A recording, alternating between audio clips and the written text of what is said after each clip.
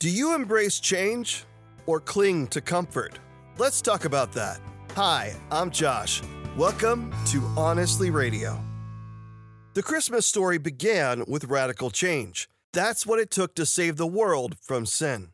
Jesus allowed himself to experience an impossible amount of difficult and painful changes in his life so that you could experience revival, renewal, and a loving relationship with God. One of my favorite examples of embracing change is actually from the Christmas story. God desired to do something miraculous through the life of a young woman named Mary, but it meant that literally everything in her life would change. Her response is one that should be ours as we look to the new year. I am the Lord's servant. May everything you have said about me come true.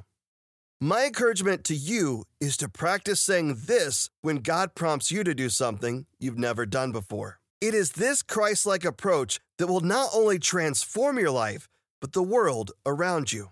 Romans 12:2 gives us the roadmap for personal revival in the new year.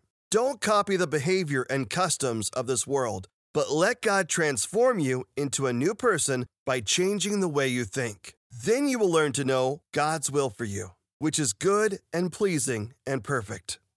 I pray you embrace God's Word. Thanks for joining us on Honestly Radio. Embrace Jesus Christ. Embrace true purpose.